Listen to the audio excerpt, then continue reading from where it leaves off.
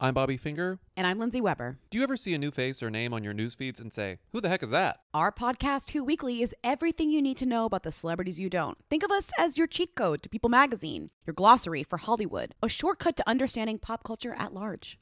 For the past 8 years, Who Weekly has been telling listeners everything they need to know about the celebrities they don't.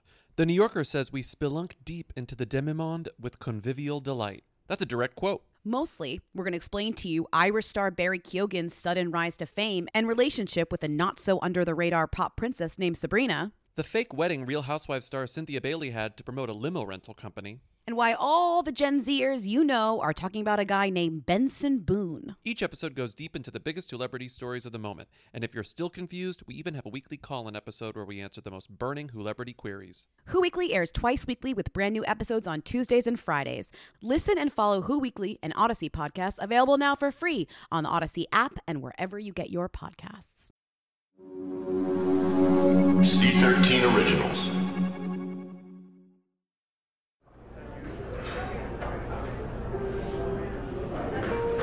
What Cafe de Dome was to the Lost Generation, the dining hall at Bennington College was to the Lost Generation Revisited, otherwise known as Generation X. The movable feast had moved ahead 6 decades and across the Atlantic. And while, of course, southwestern Vermont wasn't Paris, somehow, in the early to mid-'80s, it was just as sly, louche, low-down, and baroquely wicked. And speaking of sly, louche, low-down, and baroquely wicked, check out the habitués. Seated around the table, berets swap for wayfarers, and ready to gorge on the conversation, if not the food. Cocaine, the Pernod of its era, is a notorious appetite suppressant after all, were Bret Easton Ellis, future writer of American Psycho and co-leader of the literary Brat Pack, Jonathan Lethem, future writer of Fortress of Solitude and MacArthur Genius, and Donna Tartt, future writer of The Secret History and Pulitzer Prize winner. All 3 were in Bennington's class of 1986. All 3 were a long way from home. Los Angeles, California, Brooklyn, New York, and Grenada, Mississippi, respectively. All 3 were, at various times, infatuated and disappointed with one another. Their friendships stimulated and fueled by rivalry, as much as affection. And all 3 would mythologize Bennington in their fiction that, as it turns out, wasn't quite, and thereby become myths themselves. So grab a tray, pull up a chair, and try not to look like you're eavesdropping. I'm Lily Analik, and this is Once Upon a Time at Bennington College.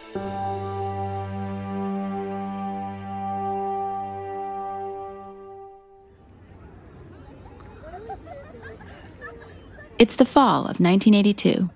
The new freshman class is arriving on campus.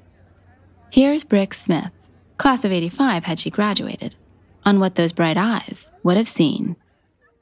Let me explain to you what Bennington looked like. It looked like something out of a child's fairy tale. It's hypnotic, it's beautiful, it's light, it's shadow, and it's so isolated and so green and surrounded by mountains. At the center of the campus, there was this building. It was tall, white, and very, very grand with columns and a bell clock. It was called Commons. And if you stood in front of Commons, you'd see to one side an old graveyard. And then if you looked straight ahead, you would see this long, lush, rolling lawn flanked by stately New England clapboard houses, so that your eye was drawn to the end of it, where the earth suddenly just fell away.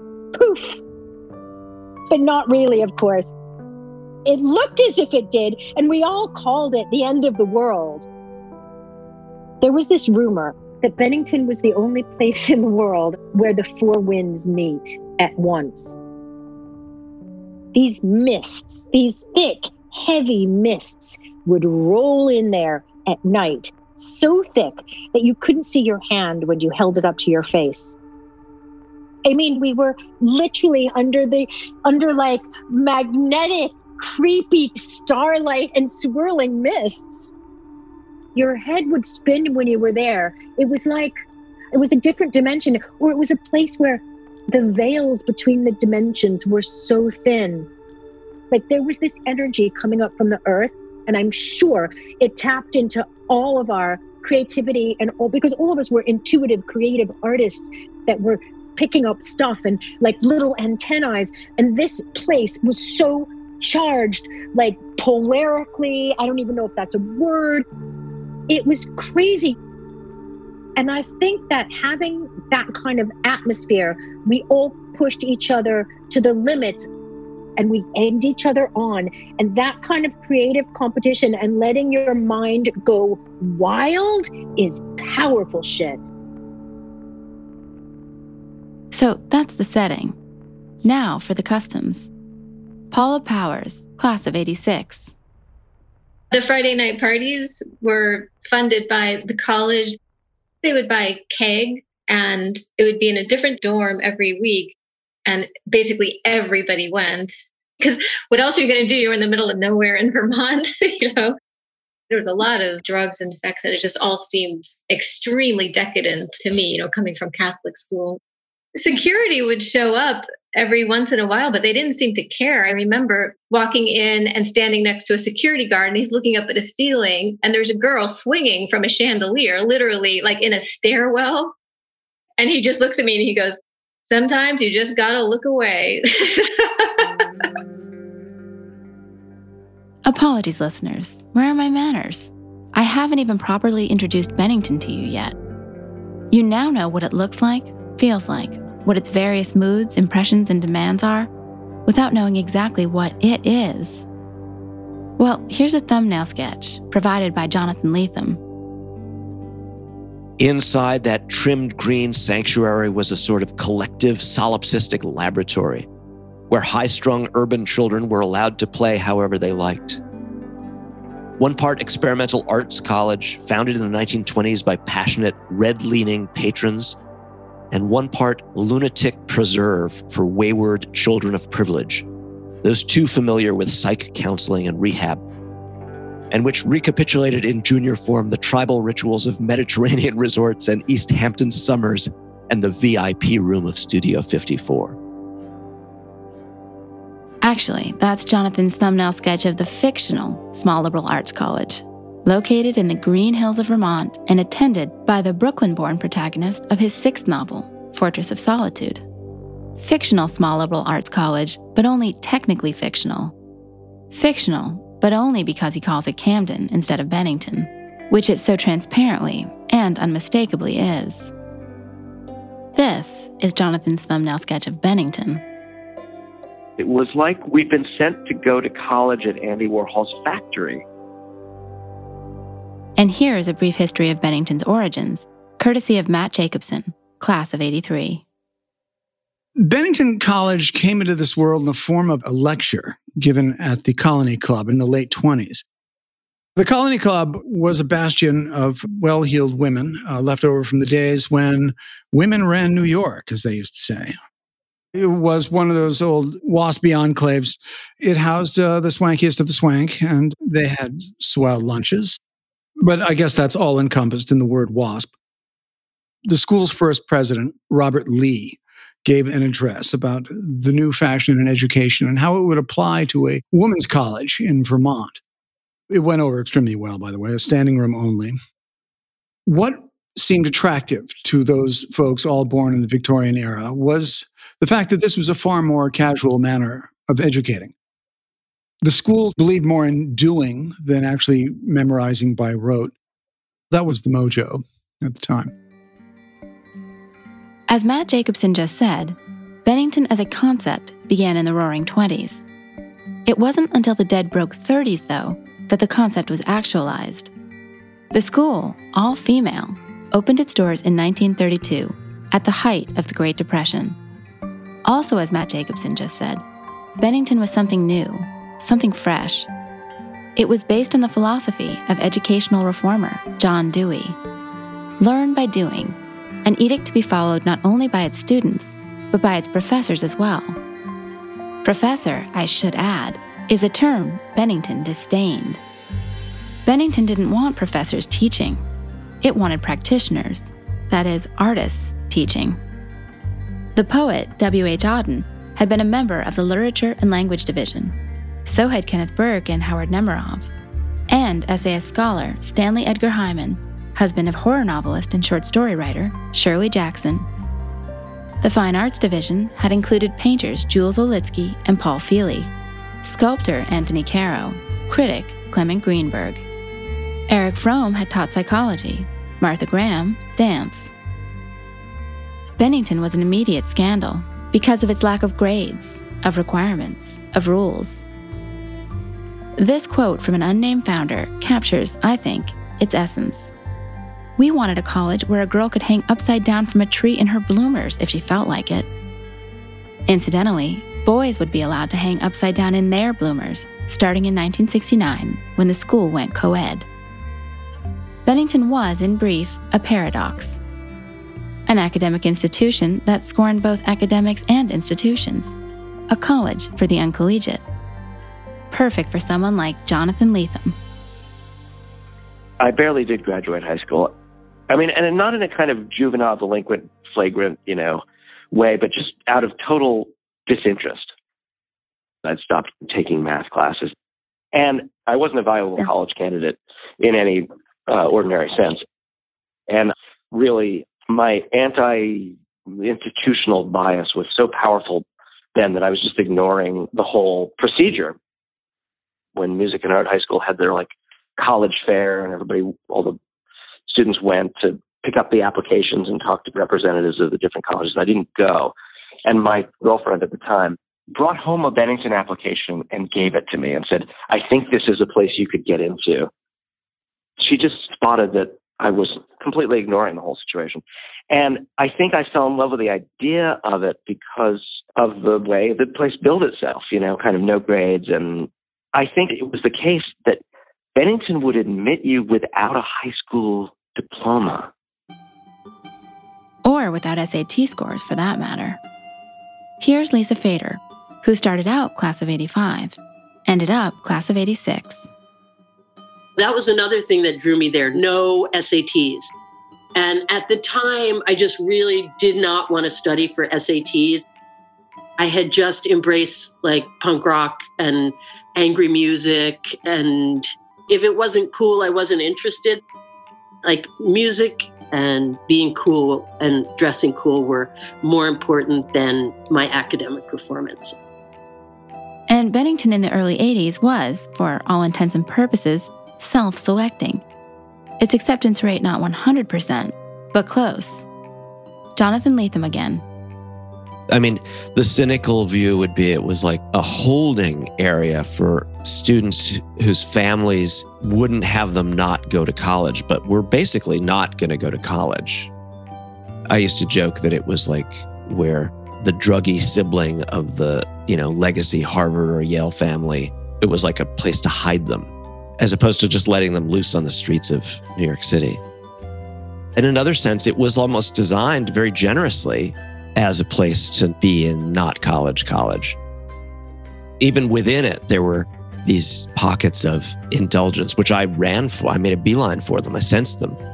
Gunnar Schoenbeck's music class, where you played his invented instruments. So everyone was a permanent beginner because you were taking a class in objects that the professor had invented. And everyone knew you passed the course whether you ever showed up a single day or not. I thought that was a fascinating idea. And so I wanted to test it and see if it was true. So I went the first day to see him welcome us and show us the instruments, and I never turned up again. This not college was expensive. More expensive than any college. According to a 1981 New York Times article, Bennington's tuition wasn't among the highest in the country. It was the very highest. Unsurprisingly, many of the students it attracted were filthy, stinking rich. Brick Smith. So, at Bennington, there were, I'm telling you, proper heiresses. The Barbara Huttons of my generation were there.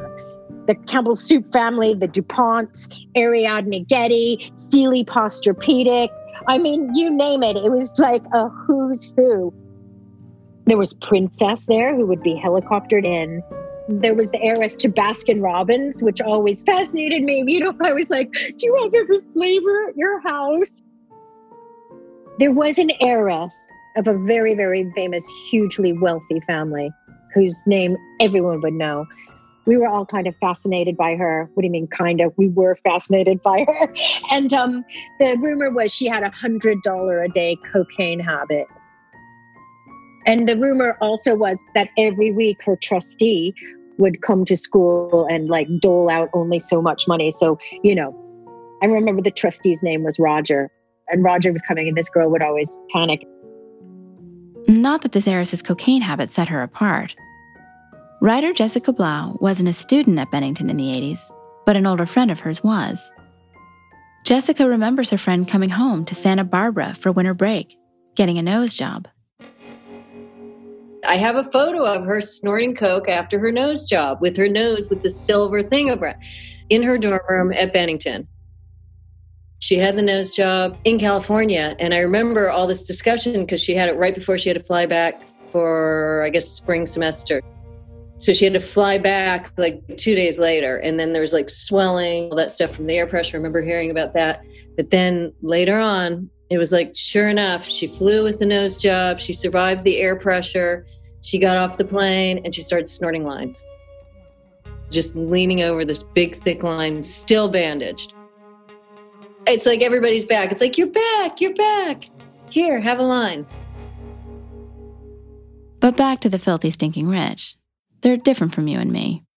As Todd O'Neill, Bennington class of 83, had he graduated, can attest. There was a girl at Bennington. I ended up going to visit her in her apartment on Park Avenue. I think it was 9 bedrooms. It didn't seem to belong with the word apartment. And her father was indeed an art collector. I don't know if he gave her the money to buy a Picasso etching for Christmas each year. But in any case, she had purchased some Picasso etchings on her own. It was her hobby. And her father's hobby was buying Picassos, you know. Jonathan Lethem attended a majority-minority public elementary school in Brooklyn. Then later, the High School of Music and Art, also public, but in Manhattan. Here he is on the culture shock that still hasn't quite worn off. It's hard to know how to explain how helpless I was on arrival at Bennington without understanding that I'd almost never even set foot inside the building of a private educational institution. And here I was at school with these kids, most of whom would probably say the same thing about public schools, that they were mysterious edifices that they would never dream of entering. I had been part of a world where just being white was privilege, but the milieu was of a kind of the term inner city is no longer the right one because it's got queasy associations. But I was in a red-lined neighborhood where many of the homes were abandoned buildings with concrete blocks bricking up the window faces. The schools I went to, there were impassioned teachers, but these were teachers who were on the equivalent of like missions into the Gaza Strip. These were places that the city and the society had signed off on. The world I knew just wasn't congruent with Bennington. It was like I was smuggled in from an alien world.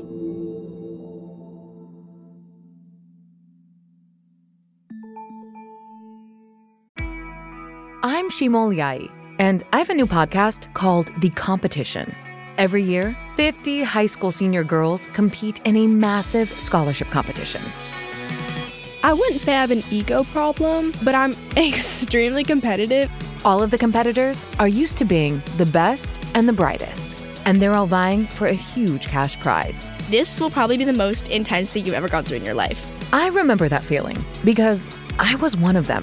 I lost. But now I'm coming back as a judge and also a kind of teen girl anthropologist. Because if you want to understand what it's like to be a young woman in America today, The Competition's not a bad place to start. Hopefully, no one will die on stage tonight. From Pineapple Street Studios and Wondery, this is The Competition. Follow The Competition on the Wondery app or wherever you get your podcasts. You can listen to The Competition early and ad-free right now by joining Wondery Plus. Hi, this is Amy Poehler, here to tell you about a new improvised show from Paper Kite Podcasts, the team that brought you Say More with Dr. Sheila. Check out our new parody podcast, Women Talking About Murder. It's a show about women talking about murder. Every episode features special guests, twists, turns, and the mystery of a missing co-host. Available on the Odyssey app or wherever you get your podcasts.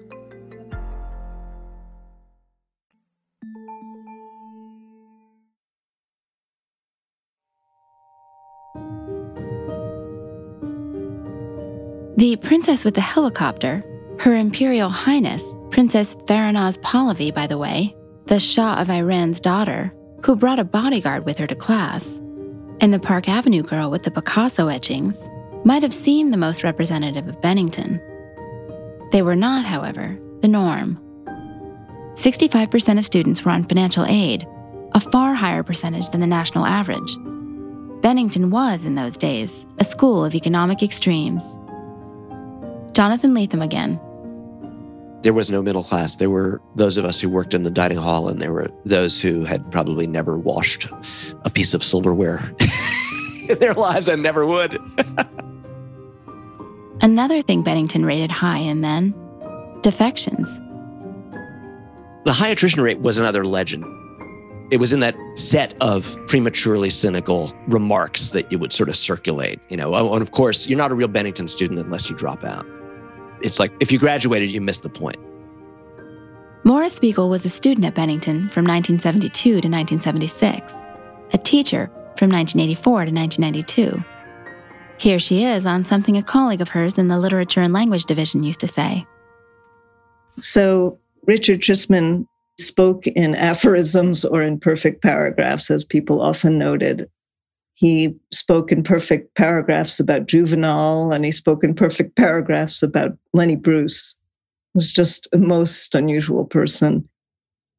And he described Bennington as a place that either accepted foreign bodies or rejected them. I've thought about that a lot because it was such a particular place. I think it either made sense to you or it just really didn't. Finding it nonsensical, at least initially, is Beth Greenberg Jones, class of 85. I spent my entire first semester writing transfer applications. It's like another planet, those years. Also, in that point, it was especially tiny. I don't even know how many students were there. 400, 500 students. There was no oversight. The president clearly didn't really care about being there. There was no structure. There was none. Booth House, I'm sure you've heard about Booth House. Booth House was, like the John Belushi movie. It really was like Animal House. And this is what I mean, like somebody who was probably working on forging or whatever, got a massive oil drum, probably like 6 feet across, huge oil drum, and must have rolled it onto campus, onto the green, cut it in half, lifted it up, put rocks under it, put wood under it, and lit a fire under it, and then turned it into a hot tub. You couldn't put your feet on the bottom of it because it was metal and there was a fire under it. And I remember it was like roasting people. And it was like out of, a cartoon. There was also at Bennington this feeling that getting in didn't get you anywhere. That once you were enrolled, you had to prove you belonged. Two students making sure you walk the walk, talk the talk, Brick Smith and Lisa Fader. Here's Nancy Morowitz, class of 86, on Bricks and Lisa. They were snarling and terrifying and adorable at the same time. And you couldn't help but, be struck by them. They were sort of like these little punk rock dolls. Bricks. I think we were, I don't know if we were bullies, but I mean, Lisa and I, we were fully punk, you know. There was one person even more punk than us, but I think you might call that crazy. And this girl, for her art project, she had her period, and each day of her period, she wore white underpants, and she bled in them for one day. And then when her period was over, she tacked up 6 white underpants, crotch face out, and framed them. And that was her art project. Soon after that, she was taken out of Bennington for mental illness reasons. But I have to tell you, that encapsulates the freedom that you have to create at Bennington. So you never know where this is going to lead. It could lead to like one of the greatest literary minds in America, or it could lead to rock stardom, or it could lead to like a long time in the Louis bin. You just don't know. Rix and Lisa were undeniably eye-catching. They caught Jonathan's eyes straight away. My roommate was Mark Norris. The first night, Mark and I introduced ourselves in our room and dressed up in our whatever we thought our new wave or new romantic outfits were. And we were like, okay, we're college kids now. Let's go meet the girls. And we walked to the Commons across the lawn and we ran into Lisa Fader and Brixton. They were in a band already and they wore mini skirts under big men's plaid shirts. And they had gelled hair and they were just unbelievably cool and punky and exciting. And we just were like puppies. We would just follow them anywhere. Brix was very definitely up for puppy-like devotion from Mark. So at Bennington, there were 2.5 girls to every boy. And half the boys were gay, you know. So having a boyfriend at Bennington was like, if you were a straight woman, was the ultimate status symbol. And of course, a cute one was better than a dog. So Mark Norris was a very cute boy at school. And I'm a go-getter, so I went after him. Mark, though, was already spoken for. Now, at the same time, there was another woman on campus who was extraordinarily adorable and talented, and that was Donna Tartt. Donna Tartt, this absolute Southern pocket rocket of a woman, so fucking talented, so cool. Jonathan and Mark had served as a 2-man welcoming committee to Donna. Here, Jonathan reads from Zelig of Notoriety, his nonfiction piece about going to college with Donna and Brett. My roommate Mark and I helped her move an ancient and gigantic trunk from the maintenance building to her room, as if she'd arrived in Vermont on a steamship. She and I spoke across a temporal gap, none of her cultural references newer than J.M. Barrie, none of mine older than Foghorn Leghorn, the only Southern accent I knew. So Donna was from the past as much as she was from the South. Those qualities alone would be enough to make her an object of fascination among her classmates. But she was striking for another reason as well. Her reserve. Paula Powers. Everybody felt that they had to flaunt their sexuality all the time at Bennington. Donna was so discreet. When everybody else, it was just such a free-for-all. And it wasn't only the students doing the flaunting. Beth Greenberg Jones. That was the thing that was so crazy about Bennington at that time, is that it was like the only supervision we had was probably the people who were our teachers. But the teachers were showing up at the party. Your Spanish teacher would be serenading you under your window, and then you'd have to go to his class the next day. Bennington regards education as a sensual and ethical, no less than an intellectual, process. So reads the commencement statement, a staple of every Bennington graduation ceremony since 1936. And Nora Ephron, who in her pre-When Harry Met Sally days wrote about Bennington for Esquire, coolly deadpanned that the school was famous for sex. Nancy Morowitz. People would just sort of drift on campus, alumni, adults, people would just sort of find their way there and plop themselves down in the living room of one of the dormitories. And I can remember having a conversation with a woman who'd gone there, and she said, I get one of 2 reactions when I say I've been to Bennington. It's either that people haven't heard of it, or they raise their eyebrows and I understand that they know it in the venereal sense. And I laughed and laughed, but that often was the reaction. Most of the time it was sort of a blank look, but sometimes you'd tell people and they'd say, oh, Well, Bennington's nickname was the Little Red Whorehouse on the Hill. Maura Spiegel.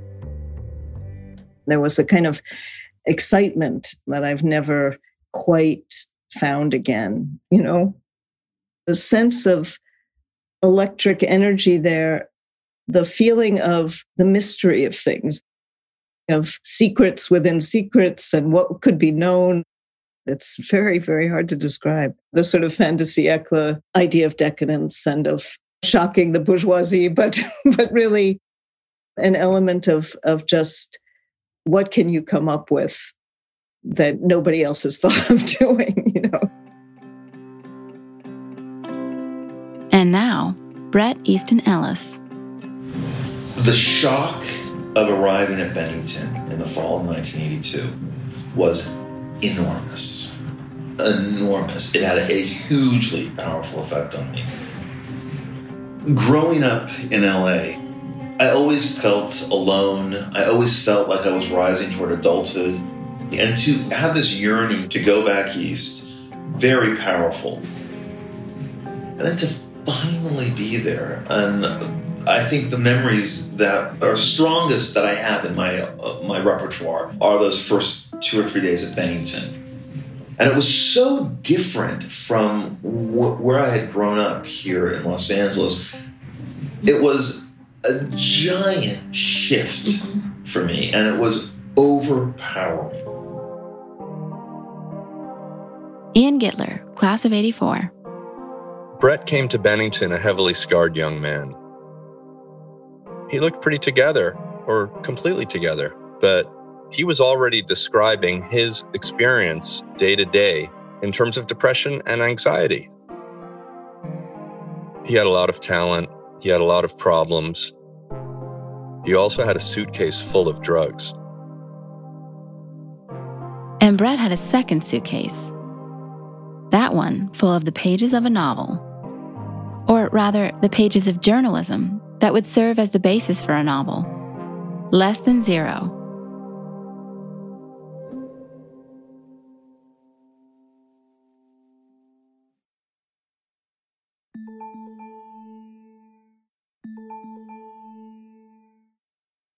Okay, now that Bret has finally made his entrance, I have to interrupt myself, interrupt the flow of this narrative. Whenever I let it drop that I'm working on a podcast in which Bret Easton Ellis figures as a central character, I brace myself. Because I know that the barrage of eye rolls, lip farts, and get real snorts is likely coming, and at double speed since the 2020 publication of his book of apolitical political essays, White. As are such words as creep, troll, MAGA-loving right-wing fuckface. The words are aimed at Bret, but I can tell the person is considering aiming them at me as well. As if in revealing my interest in Bret, I've revealed some heretofore unsuspected dark side. As if I've admitted to voting for Trump, which I certainly did not do. An added wrinkle. Bret Easton Ellis, as a writer, isn't my type. I read American Psycho back in 2000, when I was in college and the movie adaptation starring Christian Bale came out. I found it not just disturbing, but appalling. Exploitive and dirty, slick, joyless, cold, ghastly, an offense to both mind and eye. In fact, the moment I reached the bottom of its final page, which I did in the middle of the night, I carried it between pincered fingers to the dumpster behind my dorm because I didn't want it in the room with me while I slept. In short, I was an eye roller and a lip farter and a get real snorter when it came to Bret. And then, in 2011, I stumbled across a piece of his in the Daily Beast called Notes on Charlie Sheen and the End of Empire. A profile of the troubled actor Charlie Sheen. Or a profile of the troubled actor Charlie Sheen was what it was on the surface. Under the surface, though, it was social philosophy and profound. I'll nutshell its argument for you. So the great cultural shift of the 21st century began with the 1-2 punch of those hijacked planes crashing into the Twin Towers on September 11, 2001. An event so cataclysmic it changed everything, including our perception of what the world was like before it happened. And then, the replacement of mass media by digital and social media. A non-event event, yet viewed retrospectively, every bit as traumatic and transformative. In the Charlie Sheen piece, Brett gave this shift a name: Empire to Post-Empire. Another way of saying, he gave it a lens, a perspective, and in so doing, made incoherent times cohere, or start to at least. America, as an empire, is finished, washed up, over, kaput. And post-empire artists make their art out of empire detritus, by cultural dumpster diving, basically. David Lipsky, who would have been class of '87 had he lasted at Bennington for more than a single academic year, Brett's close friend before he was Brett's mortal enemy, don't worry, we'll get to the mortal enemy thing later on, says this about Notes on Charlie Sheen. It's a brilliant, brilliant portrait of how our political life and our cultural life changed. If you read that piece, it wasn't hard to understand that Trump was going to win. Democrats ran an Empire convention, and the Republican convention in the summer of 2016 was like it was in a Walmart parking lot. It was like they were saying, look, we're in a different moment now. And so if you'd read Brett's essay, you knew there's a good chance this guy could win. So that puts him in an extremely small circle of people who knew where the culture was headed. After I finished Notes on Charlie Sheen, I immediately went out and bought all Brett's books. He remained not my type, yet my opinion of his work changed, and radically. That isn't the point, though, because my taste isn't the point. Here's the point. Brett is the signal artist of the present day. You got a beef with that, take it up with the present day. He's the genius or outlaw we don't want to claim or own up to. Maybe even wish didn't exist. But whatever your view of him is, major novelist, minor fool, virtuoso, villain, prodigy, provocateur, pissant, he must be recognized as the key to cracking the code of American pop culture for the last 40 years. His work is an X-ray of the society that produced him, and he edits our past just as he plots out our future. Okay, so now is as good a time as any to explain the unconventional structure of this podcast. It will be divided roughly into two parts. One, centered on Brett and Less Than Zero. The other on Donna and The Secret History, with Jonathan featured heavily throughout both. 3 major Gen X writers from Bennington, class of 1986. 3. And whose world we are currently living in, Brett's or Donna's or Jonathan's, is very much up for debate. And these parts won't be separate, but rather will be mixed up and scrambled together. Because while the parts work as standalones, as portraits of a writer and his or her book, they work better as halves of a group portrait and a portrait of an era. It's Brett we start with, though, since it's Brett who started it all. Brett is the progenitor. Brett charted the course for Donna, who would use both his agent and editor. And in an anti-sense, Brett charted the course for Jonathan, who, consciously and defiantly, would go his own way. In fact, Brett, as the first Gen X writer to break through, which he did with Less Than Zero, charted the course for Gen X writers, period. No, for Gen X, period. He defined Gen X, even if Douglas Copeland named Gen X, explained Gen X to itself, and to the generations that preceded it. How it thought, dressed, behaved, what its values were, its aspirations. Now, for what Brett's going to do for us. Provide access, premier access. Follow him, this rake in his progress. Track him from his childhood home in Sherman Oaks, to his dorm room in Bingham House, to his condo in the East Village, and you will gain entry to some of the tastiest, nastiest, and farthest out scenes in the last quarter of the 20th century. All deeply, giddily thrilling, and all with the frisson of exclusivity besides. The VIP treatment he will be scoring for us this season. 1. Early 80s private school Los Angeles. Teenagers who are the children of the rich and famous, soon to be rich and famous themselves, or already rich and famous themselves.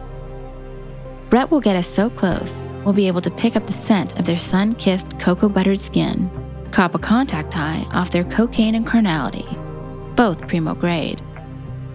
Get ready for a cast of characters that includes pop idols, youngest ever Oscar winners, Miami Vice stars, and Bond villains. 2. Bennington College, 1982 to 1986, which, well, you've sampled the goods. That's what the first half of this episode was about. 3. Literary and Cafe Society in New York City in the waning days of empire, 1985 to December 1989. Oh, and so you know, wild as Brett's story is, Donna's is even wilder. And it's never been told. It's the secret history of the secret history, yeah. But it's also the secret history of Donna Tartt.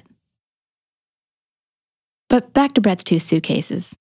One containing illegal narcotics. The other, the pages of nonfiction, soon to be converted into fiction, Less Than Zero, a seminal novel of the 1980s. So Less Than Zero is a purely Bennington phenomenon. The first draft was completed by Brett over winter break of 82 to 83, his freshman year at Bennington. Bought by Simon & Schuster in 84, his sophomore year at Bennington. Published in 85, instantly becoming a cultural sensation and making him instantly famous, his junior year at Bennington. Adapted into a movie, an all-Brat Pack extravaganza with lead roles for Andrew McCarthy, Jamie Gertz, and Robert Downey Jr. in 87, 1 year after he graduated from Bennington. It was not at Bennington, however, that Less Than Zero was conceived. Brett. Started working on it when I was about 15 and a half or 16. It was called the Less Than Zero Project, and it went through many variations, many iterations. Brett turned 16 in 1980, and he goes to high school at the Buckley School, located in LA's San Fernando Valley. All right, listeners, take a deep breath, a slow exhale, because the first velvet rope is being lifted, and an elegant finger crooked in our direction.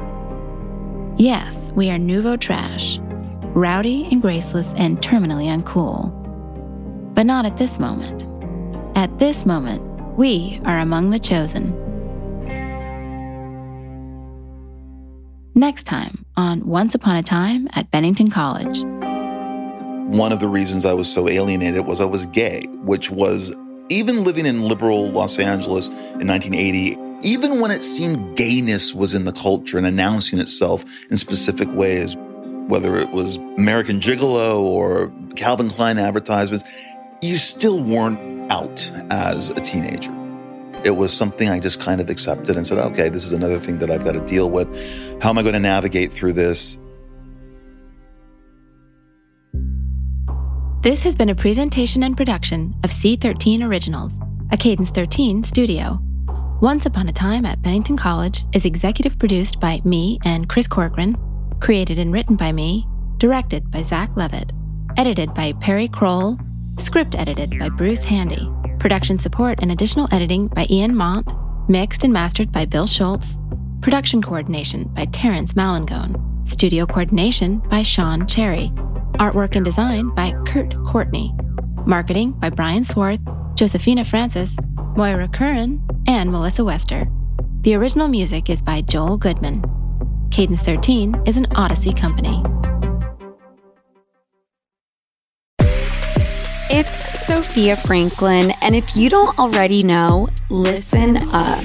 My mini-series is live now, each and every Monday, and the only person missing is you.